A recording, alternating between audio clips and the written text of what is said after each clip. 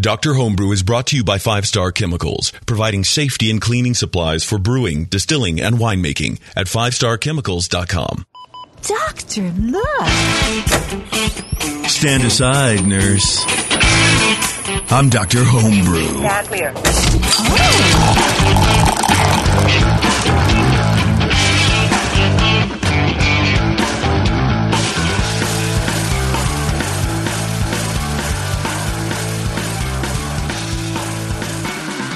Hey, welcome back to the show, everybody. This is Dr. Homebrew, the first show of the new year, which was 2020. And I'm pretty excited to be here with all of you. We have a few great beers, just a few, not a whole lot. I'm just kidding. We have a couple good beers here to drink for you tonight. Brian, what do we have even? What are our beers? We've got a coffee milkshake IPA. I think that's our first one of those That ever. sounds disgusting. And an American... I'm not going to lie. American Stout as well. That's something you can get behind, I think. Yeah, that's true. I know Dan is our milkshake guy, and no offense, Dan, but you're not my favorite person anymore. Oh, man. Right now. You have strong opinions about Milkshake IPA, Jason? You didn't know that about me? It's it's a new thing I'm trying to work on. But I'll tell you, one of the guests on this show, I believe it's either Chris coming up. No, I don't think it's Chris. I think it's Christopher, another Chris, sent us a bottle of Bourbon County... whatever the hell it is. Whatever the hell, Bourbon County. Oh, wow, the Bourbon County Stout? Yeah. County. From 2017. Oh, badass. So we got a bottle Thanks, of man. that. All right. Let's drink. That's pretty awesome. And then I brought this 21A. It's a collab between Magnolia and 21A. It's cucumber and watermelon IPA. All right. That sounds fascinating. Yeah. I thought so, too. Sully gave it to me. He's like, look, either you're going to really like it or you're going to fucking hate it. So... it's one or the other. You know, like for Strong Beer Week? Because they always do that Strong Beer Week thing. No, together. this is a while ago. I mean, it's only 7% ABV, okay. so it's not terrible. Well, one thing I do like, I'm not sure if I like that beer or not, but I like keeping my equipment cleaned well and sanitized. Yeah, you talking about homebrew equipment or your personal? That too. I use exclusively, I make a paste out of PBW, and I rub it on my testicles. No, thank you to 5 Star Chemicals. You can go to 5starchemicals.com to learn everything you need to do to keep your junk, whatever it is, clean junk. and sanitary. That's right. Please do not attempt anything JP is suggesting at all. We're doing a Manscaped live read on this That's show, true, too. yeah. That's, No, I talk a lot about just other ways to use PBW, and I don't know why. I think just because you can stretch that out to numerous different... I always like something that you can buy for one application, and you can use it for others. So today in my little coffee carafe, I just... shook a little PBW out. So in that, I get that like the 1 pound jar, or is it the 5 pound? I think it's the 5 pounder, the big one, the big 5 pounder. Yeah. And I just maybe make like a fingerprint size hole, and I just basically poke a hole with my finger, and that way I can shake it out. Oh, yeah. Instead of, scoop it or whatever. Right. So because I use it for so much stuff, because I'm not really homebrewing right now, so I just sprinkled a little bit, added some hot water in my carafe, cleaned that right up, man. Sat over all day, basically. It's good stuff. I love that PBW, man. Love that Joker. Hey, okay, well let's get Dan on the line, huh? All right. Hopefully he's not listening. It was like, you hated my beer? I don't even have it yet, dude. No. What's happening? We also need his beer. There we go. Hello. There we go. There we go. This is United States calling. Are we reaching? Hey, Dan. He keeps hanging up. Dan, are you there? Hello. I hear him. There's a problem with your microphone. Connect to another microphone And that's and a man update your answering. audio drivers or try restarting your computer. Well, that's cool. What the Can he hear us? No? No. Oh, man. Hello. Hi. We can't hear you. We can hear you, but you can't hear us. Yeah. Well, I know you can't hear us, but we'll call you back. Do me a favor, Brian. Yeah. Nicecast is not optimized for your Mac and needs to be updated. This app will not work with... Oh, my God. Everything's happening. I don't know what's going on. This studio has 20s, gremlins, man. dude. The 20s. It's like the year 2020K. All right. Yeah. Same. But both of the cameras I have for other Brian. Char Brian, not Cooper Brian. Yeah. Both of them are not working right now. They were working rebelled fine. at my visage. Okay. It just 5 didn't minutes wanna- ago. Yeah. It's why 20K or whatever that would be right It's now. something, man. All right, Yeah. well, I'll tell you what. Let's take a quick break, and then we're going to come back and see if the gremlins in the studio will allow me to work. And if not, then I think we have to go home, which would suck for everybody involved, except for probably Brian Sharp. We'll just teleport the. You can figure out those things. I mean, just teleport the entrance right into the studio. That's right. They teleported some particles into outer space, dude. They did? Yeah, dude. When? They're working on quantum. Why wasn't I Well, notified it was of this? particles. I think it was the I think they photon. teleported the information. Like A photon, the, yeah. yeah. So like a 1 or a 0, I guess. You can have the quantum entanglement, and you use the Einstein-Podolsky-Rosen wave to instantaneously transmit information about quantum states. But that's a different podcast. I think it works like 30 times out of like 6 billion or something. But it would take a patent lawyer to explain it all. I'm still trying to figure out. Dan, are you don't want your there? lawyer to explain anything. Dan, are you there? Dan can't hear us. Dan. Dan. Fuck. My life is the worst life. Okay, we're taking a break.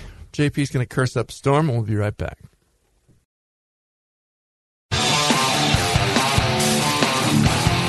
Ma'am, I'll need to take your top off for this examination. Oh, doctor. All right, everybody, thanks for sticking with us. I apologize about that, but I think everything is, most things are figured out. We have Dan finally on the phone. Dan, are you there? I am here, Oh, thank God. Nice. I apologize, man. Thanks for, I know it's late where you are, and the last thing you want to do is get crank called by us. No, we're all good. All right, so we have a coffee milkshake IPA, and I have to ask why. Why'd I brew it? Yeah, yeah. What were you thinking? What was the inspiration? How high were you? I was completely sober and had nothing in my system. It actually came from, I went up to Pennsylvania to visit some friends, and one of the breweries up there had it, and it was the most fantastic beer I ever had. Really? And Wow. I figured I need to try to recreate it in North Carolina. Okay. Is this your first stab at the recipe? It was, yeah. I've done a couple other milkshakes before. Like in the summer, I did a mango peach version, but this is the first coffee version I did. Cool. Yeah, I liked the Red Card Brewery label on that there. Is that your personal brewery? Yeah, it's my wife designed the logo. It's just my Cool. homebrew name, I guess. And then Brian has a question he wants to ask you. I wonder what it is. What question was this? Oh, yes, sir. We haven't done this for so long, and it's 2020, and Brian's Forgot how to be asked to doctor. be like, he's even mouthing the words like, you're going to ask him what club he's in. What homebrew club are you in? Or are you in a club at all? I am a lone wolf. I'm not in any homebrew clubs. So you're one of those guys on a watch list from the AHA or something then? All right. Awesome. I have a question for you, Dan. Should we roll the bottle? No, you do not have to. It's not a Okay. Hefeweizen, man. Wait, Well, is that a thing with milkshake IPAs, or are you fucking with them? Well, By proxy, messing with me too, because there's a reason for my question. We'll get into that later. Okay. Okay. Well, let's do that. So this is your first stab at it, and what was the brewery's name that you got this idea It's called from? Breaker Brewing Company in Wilkes-Barre, Pennsylvania. Breaker Brewing Company. Okay, I love Breaker, yep. it. Brian is pouring the beers now. Here, Extra large helping for you, JP. I'm passing that right over to Brian Shar. Extra small helping for you with all the Thank yeast. you very much. Brian Shar, why don't you go ahead and start us out, please? All right. Yes, I'd be happy to. This is only the second milkshake IPA I've ever had. I had a pistachio milkshake IPA at Northern California Homebrew Festival. Gosh, was it year before last? Someone from, I think, Hetchy Hopheads had brewed it, and it was really, I think, a good introduction to that style. But neither here nor there for this one. Aroma, and keep in mind, we just poured this one here, but the score sheet is for a different bottle that I had judged a little earlier today. And if you give me just a second. And when we Little Right, sample. that's pretty similar to what the one I had earlier. So the aroma, the coffee jumps out just as soon as this beer is poured. In fact, when I was pouring this my home earlier, just pouring it into the glass, having my nose like 2 feet away. It's like, wow, that's coffee. So the coffee really jumps out at you, which is nice. It dominates the aroma. There's some green pepper vegetal that is pretty common to be associated with coffee. Was also present, kind of a medium level. The downside of the coffee being so prominent was that I didn't really get any hop or malt aroma, though off aromas either. But it's just coffee dominant. And for any variety of IPA, milkshake, or hazy or whatever, hop aroma is going to be required, at least at a low level. And it just didn't get the hop aroma. So I gave that 6 out of 12 for aroma. Appearance, large head, it's off-white and very persistent. There's some haze from hops. I wouldn't call it a hazy beer. The sample that, we're all just kind of looking at it and pointing. The sample that we just got poured actually has some quite large floaties in here. So I think it was the genesis of Brian's question, and we can you can chat about that when it's his time. It looked like little hop leaves or something in there to me. So I'm going to guess, and we'll talk about your recipe later. I'm going to guess you dry hopped with whole cone hops. Color's medium gold. Appearance 3 out of 3. Flavor, just like the aroma, initially the flavor is coffee. Coffee dominates all the way through the beginning, mid palate, and finish. And the finish is actually remarkably short. I was kind of surprised about that. This beer is really well attenuated, which I really like. But the downside of high attenuation can be a finish that's just done almost immediately. And that's kind of what I think this beer has. Medium bitterness, I get no hop flavor, low malt flavor that kind of comes out as it warms. Balance is to coffee all the way through. And what I didn't perceive at all was any sweetness or lactose or what have you. Admittedly, I don't have a huge amount of experience with the Milkshake IPAs, but one of the distinguishing factors of the Milkshake IPA is the use of lactose or some other non-fermentable sweetener to give you kind of that unfermented, unfermented is the wrong word, to give you some sweetness that doesn't ferment out. So flavor, gave it a 10. Mouthfeel, this beer had medium body, low carbonation, really no warming. It lacked the creaminess expected from a Milkshake IPA. I mean, this is partly why you have the lactose or maybe some other ingredients are going to give you that smooth, creamy mouthfeel, and that was just lacking here. Yeah, I was missing that. That was basically what I noticed right out of the jump. It was dry and not very soft and creamy, I guess, like right. those beers are supposed to be. Exactly. Totally agree. No astringency, which was good. 3 out of 5 for mouthfeel. Overall impression, I think this is a flavorful beer with excellent attenuation. It's well fermented, but it's lacking both the hop flavor and aroma that an IPA needs and the creaminess and sweetness needed for the Milkshake version. I would definitely brew this again, especially if you like this style, and if you had the one at Breaker that was your favorite beer you've ever had, definitely do it again. But I would back off, probably 30% on the coffee, add some more aroma and flavor hops, and definitely add some more lactose next time. Mm-hmm. Maybe even something like little oats, something like that to give you maybe some of the mouthfeel.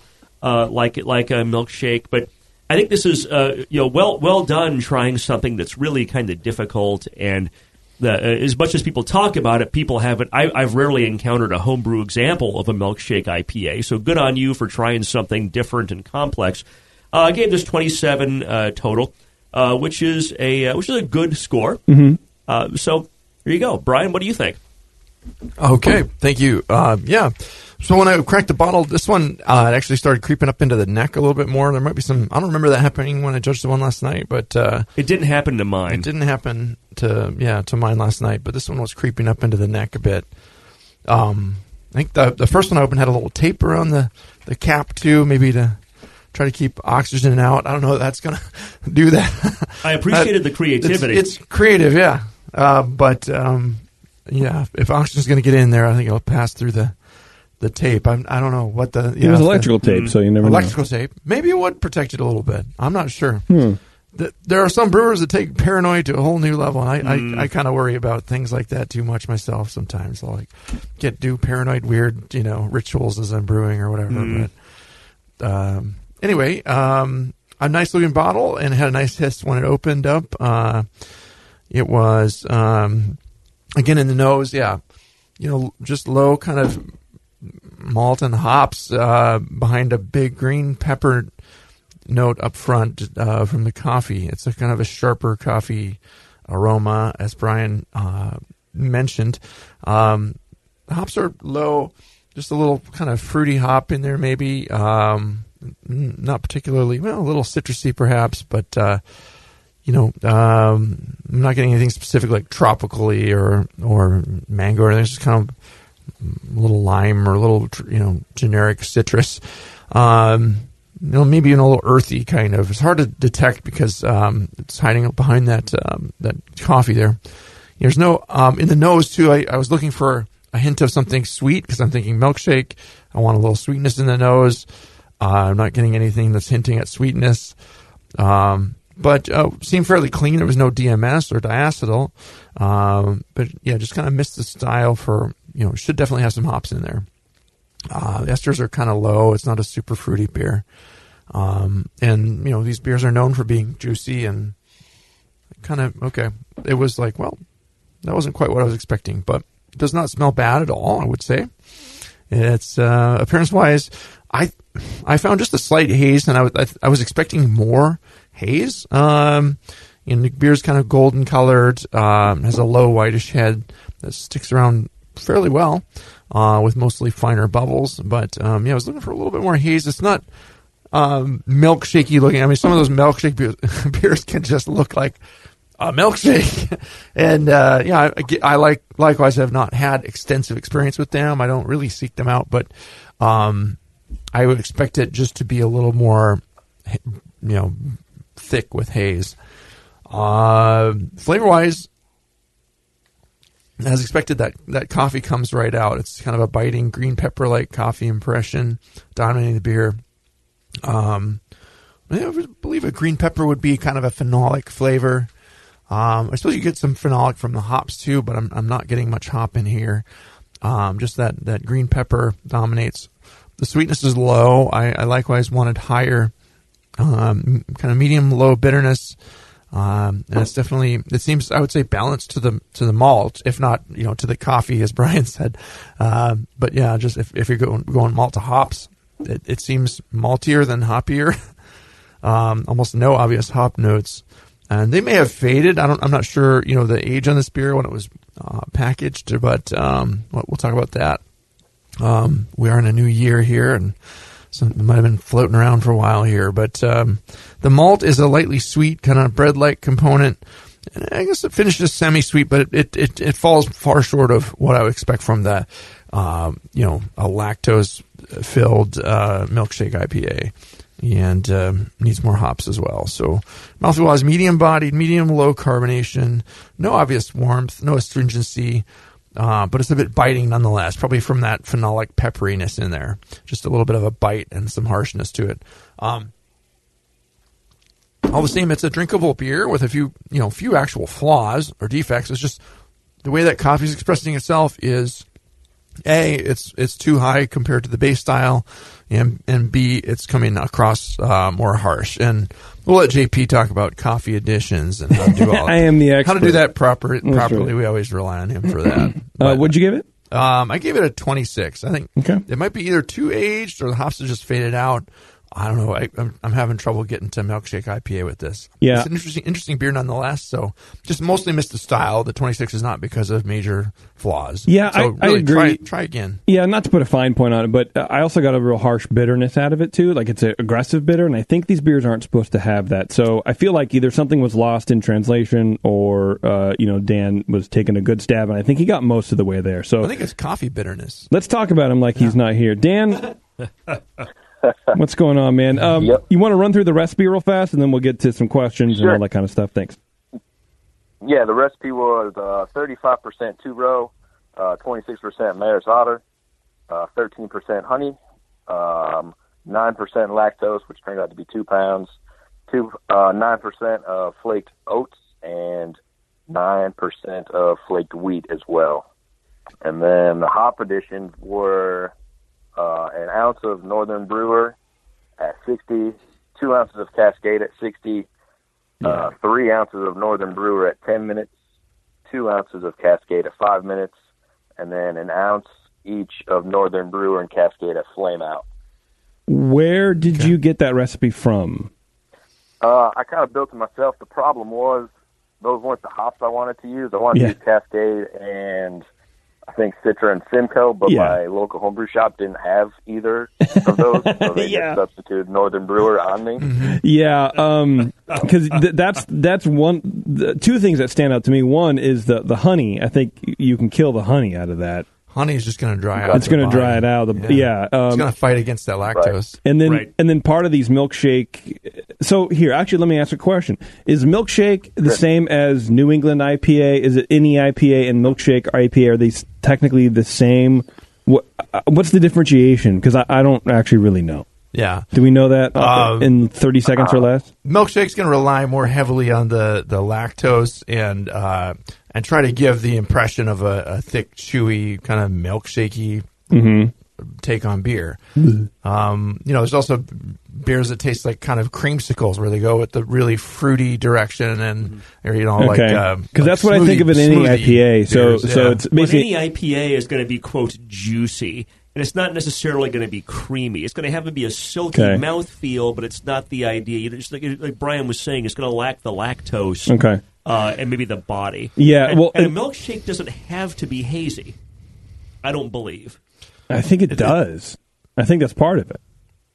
I don't know. It's not in the guidelines. I think it needs to be a little bit hazy. There's no guideline for milkshake IPA, but there is. They have a tentative one for New England IPA, but I think milkshake they can use vanilla and they can create. They want to create kind of creamy, full-bodied texture like a milkshake. And what's interesting is bold opacity. The first thing was the honey, like I said, was going to dry out. But second is the hops. I think the hops play a big part in these style of beers. So and I know you said that your homebrew shop didn't have it, and that's totally fine. I've messed around with recipes before where the hops weren't really the ones I wanted to use, but I just was focusing on the grain bill anyways. But I think for this beer, I think maybe you should have waited for the juicier ones, I guess, or whatever. I don't know. Yeah, you mentioned Northern Brewer, and I totally get that now because it just blends with the coffee so much. It definitely would, right? Because the tannin, the sort of a woody, feel, and I think would accentuate some of those coffee tannins. Let's talk about your coffee real fast. How did you do that? What I did was I took 4 ounces of an organic, what brand was it? It's Jim's Witch's Brew organic coffee, and I coarse ground it up and then just added it to the fermenter for 24 hours after a cold crash. Yeah. Do you know what roast it was? Like what? It was a dark roast. It was a dark roast. I would not have guessed a dark roast on that. Because typically for me, like the lighter roast coffees give that kind of green pepper thing. So, and I know a lot of people have had success with the coarse ground, adding the grounds to it. I never did. I would make a double strength, batch of coffee. Cold brew cold brew, and then just pour it in. That's keep the grounds out of the beer. Yeah, and that's typically was going to be my like go-to answer, but on the session, specifically the past couple of years, we've had a few breweries that do coffee additions different ways, and they all come out really, really good. So, who can really say? But try making a batch of cold brew with that, like double strength concentrate, and adding it in next time, or make a little tincture so you can add it in and try your coffee additions different ways, so you can get rid of that green pepper because it does sort of distract from any hop aroma you might have had. Okay. Were there dry hops? Did you mention any dry hops? No, there was no dry hops. Right. So, yeah, the other thing I would say, too, is you had a lot of bittering hops, and a lot of these, the New England IPAs will rely on solely Whirlpool additions and beyond, so not even adding any hops to the 60-minute boil. If any, just a pellet or something to, help with the hop break. But it's, beyond that, it's just going for aroma only, and you get some bitterness out of that, too. In a Whirlpool, you'll get a little bit of alpha acid conversion, but it's minimal, and it keeps it soft, keeps it under control and less bitter than this one is. I think that some of the bitterness is coming from the hops and not just the coffee. Yeah. What about water? Did you do any chloride additions or any water treatment? Do you know what your? I did not yet. The only thing, I've just started getting into the water chemistry side of it. The only thing I did was run it through a charcoal filter. Right. Okay. It's just regular city water from my regular city water. So it's probably more of a sulfate-heavy water mix, and to soften up these beers, a lot of times what they do is to go for like a 2-to-1 chloride to sulfate ratio. So if you're, just do the water math, and if your sulfate's at 35, go for 60 something with the chlorides, and the chlorides just accent the malt smoothness and richness, and kind of play off the hops a little bit too. I think they just let the hops shine without being harsh and biting. Whereas if you have a really sulfate heavy water or a Burtonized water, the hop bitterness plays a lot differently, more like an English pale ale, kind of a crisper, rougher bite to them. So. Yeah, work with the water chemistry too, and that's another trick they use. There's some good articles about brewing these things out there, and talk to the brewery. Sometimes they're pretty open about sharing some of their fun little secrets or what they do. And, absolutely, a lot of times you get a lot of good info there. Quick question do you think about age would have anything to do with this too? Because it was brewed on September 29th. Yeah. Are you tasting one with us now by chance? Some of it. No, I actually ran out of it after all my friends drank it on me. I mean, maybe a little bit, but what do you think? 10%? 20% maybe? September? Yeah, it's not that far away. Well, yeah, I mean, these are you want to worry more about freshness with these than with other beers if you drink it. Within the first 1 to 1.5 months, it's going to taste a lot better than it will 3 months down the road. So that could very well be detracting you to it, in my opinion. You got to try it again because, honestly, Dan, before the show started, actually, when the show started, I was told that it was a coffee milkshake IPA, and I threw up in my hat. But drinking what you have, it's actually a combination that I can understand now. I can understand how that would work. So I really kind of want you to brew it again and send it in because I want to taste how this works because I see it. Okay. I see it, and I want to be wrong, which is I've never said that before. Yeah. So you did good with the oats and the wheats. I would drop the honey and the early hop additions and just dump everything in the last, in the Whirlpool. Yeah, change it up a little bit. Do you have any questions for the guys, Dan? Anything you want to get over? No, I think we're good. Okay. You guys answered everything I had. Hell yeah. All right. That's what we like to hear. Well, thanks for sharing. It's a fun beer to try. And I find these beers to be challenging, too. It takes a couple tries sometimes to get them right. And my wife loves the hazy beers, but, I'm still working on getting one to her particular taste. Just give me the field work. Give me this in-house. All right, Dan, thanks a lot, man. I appreciate it. And, let us know for sure when you take another stab at it. Perfect. Thank you. All right, man. Thank you. See ya. Thanks. Yep. Oh, what we didn't talk about is yeast, did we? He didn't mention yeast. He didn't talk about it. Oh, shoot, no. Damn Call it. him back. Oh, well, yeah. Hey, Dan, leave me alone. I'm done talking to you guys. All right, we're going to take another break, everybody, which is my favorite segment of the show. And we're going to get Chris on the line, and he's going to tell us about his American Stout, which I love American Stouts, baby. I'm on the Stout hype train. I've been buying Sierra Nevada Stout. Because that is out now, and it's very delicious. Is that out at, the local retailers now? Yeah. Awesome. No, I love Sierra Nevada Stout. No plug needed, baby. I haven't bought that at, the Safeway for, 20 years, man. I remember getting that at, the Safeway at Huntington Beach in the 90s. Yeah, it's good stuff. Man. All right, everybody. Hang on. We'll be right back. This is Dr. Homebrew. Don't go anywhere because we can't either. Hello, fellow BNers. This is Sully from the 21st Amendment Brewery located in San Francisco, just 2 blocks from Giants Park. Before Nico and I opened the 21A and before I was a professional brewer, I homebrewed on my small 4-burner apartment stove in a back house in Santa Monica, California, making my extract brews before graduating to the daunting idea of all-grain brewing. Homebrew books and information was hard to come by back then. The internet hadn't been invented yet, along with other things we take for granted today, like electricity and potable water. One thing I wish I had back then when I was learning was a radio show that could teach me the ins and outs of brewing and answer questions that I had about homebrewing, a resource for making great craft beer. The 21st Amendment Brewery is excited to be a proud sponsor of Dr. Homebrew, a great show that teaches you what you need to know about making incredible beer. Good stuff. Listen up, you might learn something. I certainly did. And thanks for your support. Tasty Crack Games. The leader in affordable, high-quality kegerators is here. Introducing Komos, the kegerator designed with serious beer drinkers in mind. It features an all-stainless steel draft tower, a major upgrade over traditional chrome-plated brass towers, and Komos keeps your new tower cold with their air-cooled tower fan, wrapping your beer lines in frigid coolness. Your beer is poured from innovative forward-sealing faucets that don't leak, so they stay cleaner for longer. Dual gas inlets on the rear of the fridge allow you to run both CO2 and nitrogen gas. Serve your beer with CO2, serve your kegged wine, or even cocktails with nitrogen. The digital temperature display has the largest range available, allowing you to use the Komos Kegerator for fermentation if you need to. And now Komos Kegerators ship with duo-tight draft fittings for that click-to-connect assembly we've all dreamed of.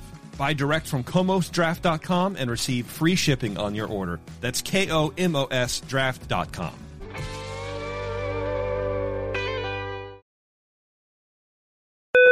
Now serving patient number 189. Number 189 to the counter, please. Now back to Dr. Homebrew.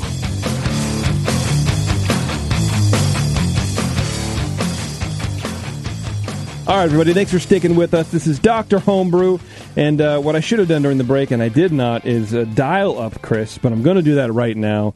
And you said, Brian, that we got the answer on the yeast. Yeah, he used the Safe Ale 04, the S04, the English ale yeast. So. Okay.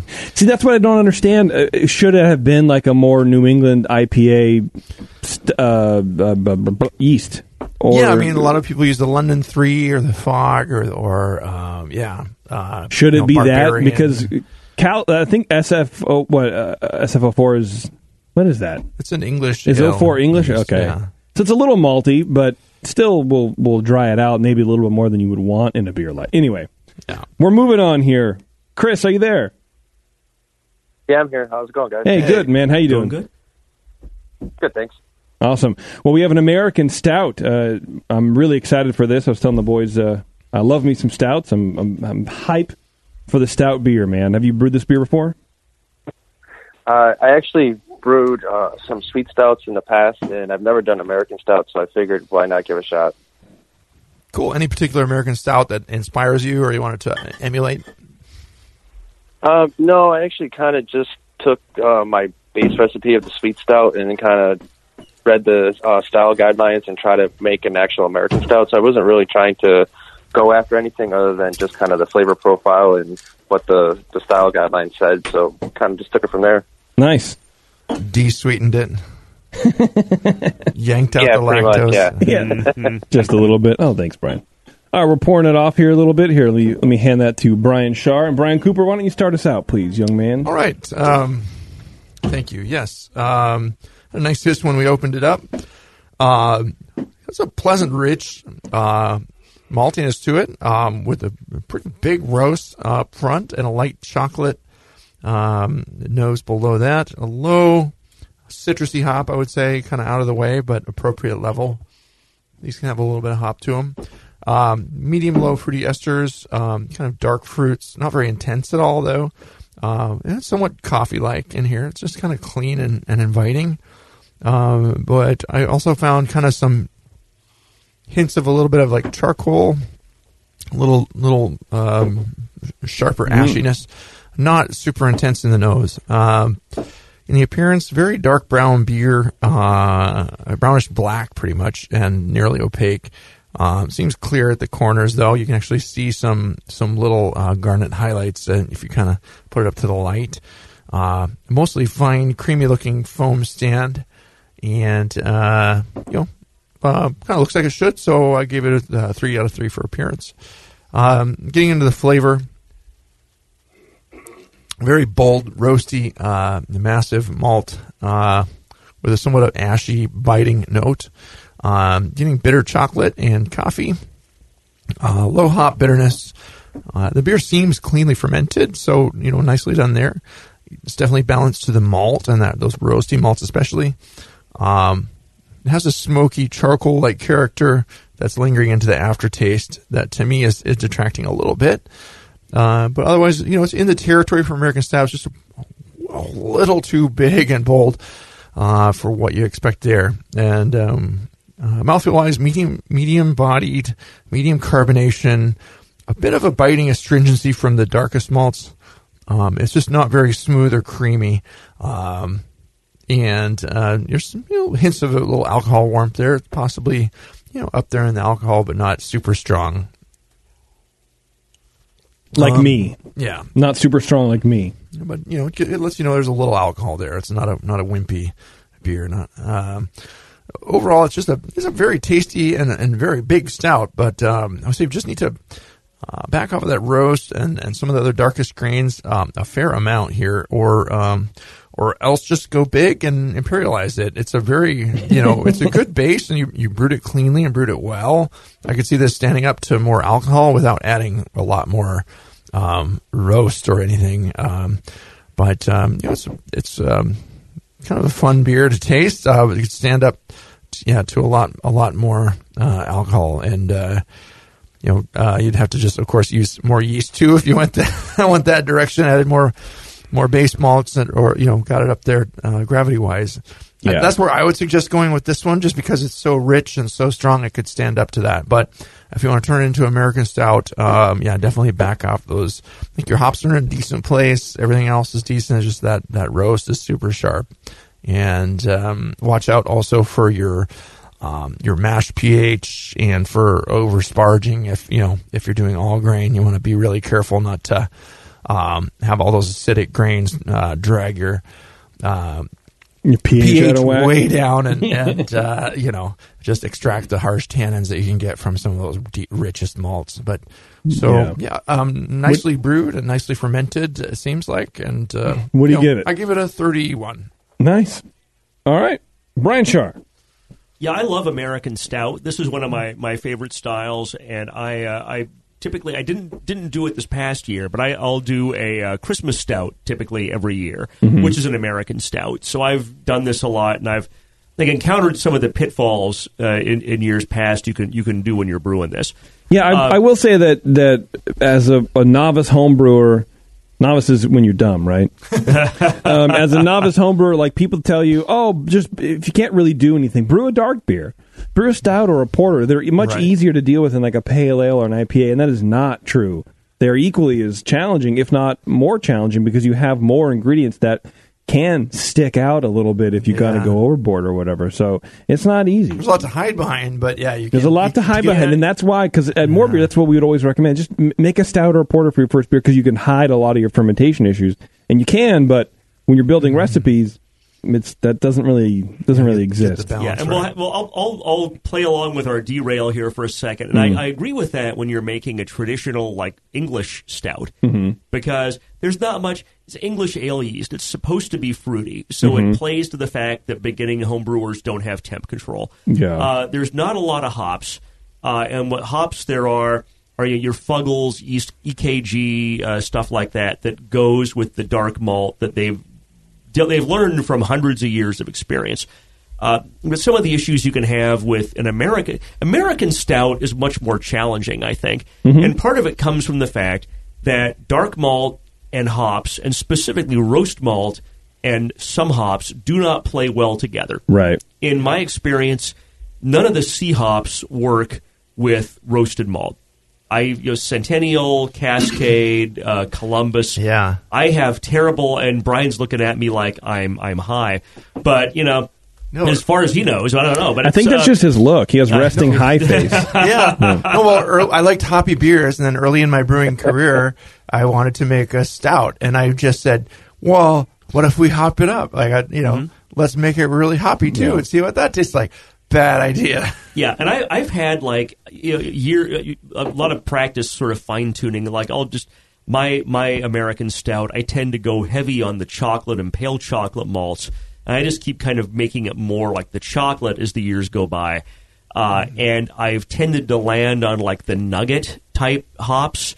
Avoid the C hops. I haven't played with some of the newer school, New Zealand quote tropical fruity hops. But it's going to require a lot more experimentation when you're designing a recipe for American Stout, when you're trying to pick out a hop flavor and aroma, because so many of those hop flavors do not go with roast flavor. Yeah, I think the resiny bite kind of fights against or clashes with that cocoa-y and roasty bite. It's too much. Totally agree. Yeah. Totally agree. All right, Brian. So talking specifically about this beer, aroma, definitely get a lot of dark malt, roast malt at a high level. I got kind of a medium level of floral hops, no diacetyl or off aromas. I did get a slight rubber character. And kind of going to my point, this to me is something that you get with some, when we get to your recipe, I'll be curious what hops you used. That kind of a little bit of a hint of a tire rubber type of character comes from hops and roast not playing well together. And that to me is kind of a byproduct of hop selection with roast. And kind of, I'll hold off on that comment to the overall impression. Still, I gave it 9 out of 12 for aroma. I thought it was nicely done. Appearance, 3 of 3. Head is dark brown and persistent. Excellent clarity to the extent you can tell in such a dark beer. Color's dark brown. If you hold it up to the light, if you casually look at this beer, it's black like a stout should be. So well done. Flavor, initial flavor is dark malt and roast malt. With some hop bitterness, just immediately almost aggressive at a high level. And I'm not getting that quite so much in this sample. Okay. But I still get it. Actually, I still get that quite a bit. It was maybe a little more aggressive in the bottle I had at home, but it's almost an aggressive bitterness at a very high level. It's a bitter chocolate and coffee coming through. Yeah, exactly. I get a little bit of a little bit of a rubber taste, very low, not as much as I would get that in the aroma. There's a little bit of that there. Again, I believe that's an interaction of the hops and the roast malt. Very well attenuated. I really love the attenuation on this beer. It's very dry. Finish is long and balanced toward bitterness and roast. So 12 out of 20 for flavor. Mouthfeel is medium warming, body is medium, low carbonation, not really as creamy as you might want a stout to be, but this is an American and not a British stout. I don't think it has to be creamy. I get a slight astringency, and it may simply be it may not be astringency. It may just be kind of a byproduct of the very high bitterness and the roast malt that gives a perception of astringency. And I don't think it's the I kind of wrestled with this because astringency is a very specific mouthfeel term that is different from a perception of a lot of roast or a perception of a lot of bitterness. But still, I got a perception of a slight astringency from this beer. These beers can have a little bit of roast-derived astringency, but it shouldn't be too much. You got to keep it restrained. I'd say this is a little too much. Yeah, thanks for helping me out there, Brian. But I give 4 out of 5 for mouthfeel. Overall impression, I gave it a 7. It's a clean beer. It's well attenuated, excellent fermentation. But I think, as I was talking about earlier, hop choices in a dark beer with a lot of roast malt are really hard, and they require a lot of experimentation to just figure out what works. It's not even what I was talking about before is the varietal in combination with the roast malt. It's the fact that the roast malt has a bitterness to it on its own that when you're building a recipe, that roast malt doesn't get there's no IBUs associated with it, but it does give you a perception of bitterness. And I think if you bitter the beer in accordance just with what ProMash or Beersmith or one of the calculators will tell you, you'll get an IBU level that's in the range for the style, but it may not. The beer overall may end up having a perception of bitterness that's higher than you might want. And I think that's kind of where we are right here with this one. Okay. I would back off on the bittering hops. I'd back off a little bit on the roast malt. I would, just because it's what I do. I love some pale chocolate malt in these. Maybe I'll be curious if there's already some in there. Pale chocolate's the only chocolate malt you should ever use in your entire life. I'm going to say that right now. I'm going on record. I disagree with that, but not strongly. Well, that's okay. You're wrong. I would play with hop varieties, but I think overall it's a good beer. I gave it a score of 35, which is in the very good range. Mm-hmm. I'm sitting here drinking it. It's got a couple of minor issues, but I'd call this a very good beer. It's clean. Yeah. I would give it a 36. I don't normally judge beers, but I really like this beer. But when you do. But when I do, I give them 36s. I'm not going to, again, put a fine point on it, but, the head is amazing. It is, yeah. So I think it's really, really it's a great. very, very well-made beer. But, yeah, like the guys are saying, and you probably know, there's a little bit of a recipe issue. I think it's just a little too aggressive. And maybe that's why I don't like American stouts so much, because they tend to sort of be on the aggressive side with the roasted malts, and that's why my oatmeal stout never really does super well beyond a 36 or a 38 in competition, because it doesn't have any roast, and that's what I like about it. I don't really like stouts with a lot of roast, but this is pokey and edgy a little bit. Yeah. So if you can rein that down a tad, because there is that burnt rubber. It's almost like when someone peels out on their tires. It's like smoking rubber. Yeah, exactly. But I think that is more tied to the roast malt than anything. So that's my repetition of what everybody else said. We're all scoring it in the very good range of 30 to 37. No, I think it's it's very good, Chris. Thank you for sharing. Excellent. It's just mostly just balanced stuff. Yeah, there's some easy. I think there's some easy paths here to getting this to 40 plus for sure. Chris, what's the recipe? All right, well that's good. It's kind of funny. You guys nailed a lot of pretty much the recipe in itself. So we're professionals. It's a 2.5 gallon batch. I do have the Pico Brew, the Cymatic. Oh wow, nice. So I did 7.5 pounds of Maris Otter, a half pound of American roasted barley, a half pound of American Crystal 40, and a half pound of American chocolate malt. I didn't do the pale chocolate. Sorry, JP. You got to do it, man. I couldn't find it. I know. I got to try it out. That British pale chocolate is just so smooth, man. It's so smooth. It's so smooth. Good. Okay, I'll definitely look into it. Please do. And then I did a single infusion for 90 minutes at 152. I had 2 hop charges, one at 60 minutes of Columbus, and that was just under an ounce. And then I did my last one at 5 minutes left in the boil of a half ounce of Centennial. So Brian Char pretty much nailed it with the hops there. So I was really, and I tasted that rubberness. I didn't know what I was tasting, but I was like, there's something weird about it. I don't know. I just chalked it up to the roasted barley and the chocolate. Maybe I had too much. I'm still learning the Pico Brew, so I thought maybe I did something with the circulation and all that. Maybe that brought out some astringency. I wasn't really too sure. Yeah. Well, you had Sorry, go ahead. I'm sorry. Go ahead. I'll save my John for the afterwards. Go ahead. Sorry. And then yeast I used with the WLP 090 Super San Diego yeast.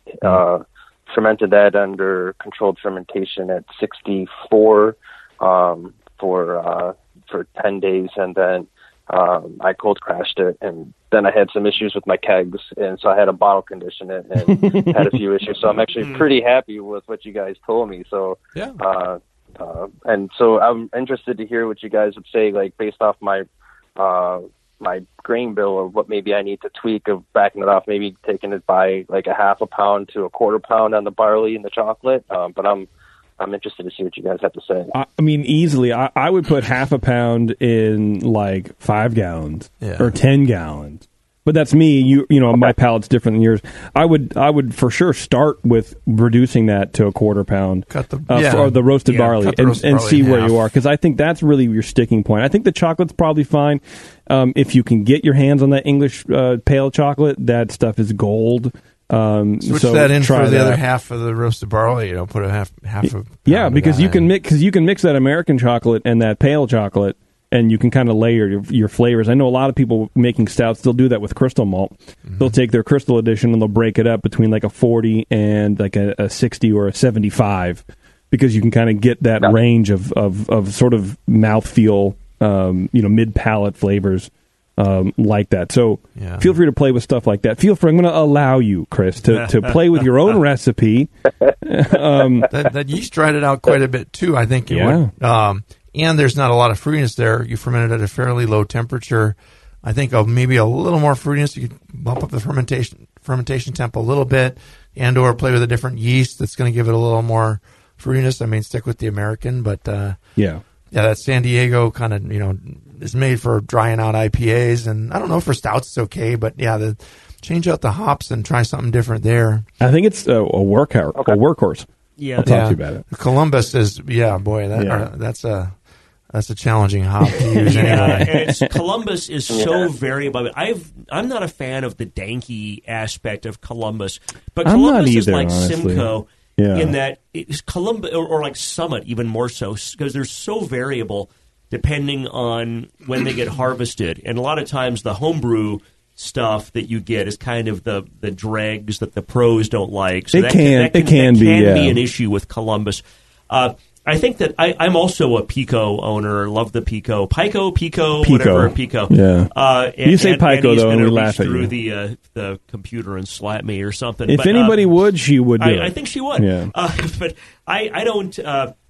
I don't see. You mentioned something about the astringency maybe being from the Pico. I don't see that. I see that as being purely a recipe issue. And I like with these guys, I would put maybe in a 10-gallon batch of my American Stout, maybe a pound of roasted barley, maybe. Right. And that's 10 gallons.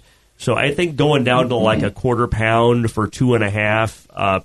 That's reasonable territory. That's reasonable. In fact, I've been kind of dropping it, on like normalizing the 10 gallons, more like going to half a pound, because you want to have a little roasted barley, a little black barley goes a long way. Yeah, and you can really overdo it, and I think that's where that interaction, especially with the Columbus and that roasted barley, I'm gonna say that's where you're getting a lot of that rubber flavor from. I agree. What's the ABV on this, Chris? Just over 7%. OG was 1068 and Final Gravity was 1014. Damn. Nice. Seemed a little beefy there. That's right. Yeah. Hell yeah. Do you have any questions for me, preferably, probably, or maybe the other guys too, because they might know a thing or two? No, I think I'm pretty good with this one. Okay. 7%. It kind of makes sense. It's kind of pretty straight to the point, so I'm glad you guys pointed out everything that I was tasting. I just couldn't explain it. I just didn't know what I was tasting. I think, but there's just something off a little bit, and I don't know what it is. Man, that's great. That is the whole premise of the show. So honestly, I'm very glad that we were able to do that for you and sort of hone it in for you. Do you have it on the public recipes shared? Yes, I do. Cool. What's the name of the brew? It's called No Stout About It. No Stout About It. Yeah, that's almost as good as Don't Pout Stout. Yeah, our Pico Brew listeners can go out and brew this one too, and change it how they want. So that's right. Have some fun. All right, Chris. I finished mine. Cool. Thanks, dude. I appreciate it, man. Thanks, guys. All right, we'll talk to you. Bye. Thank you. Cheers. Bye.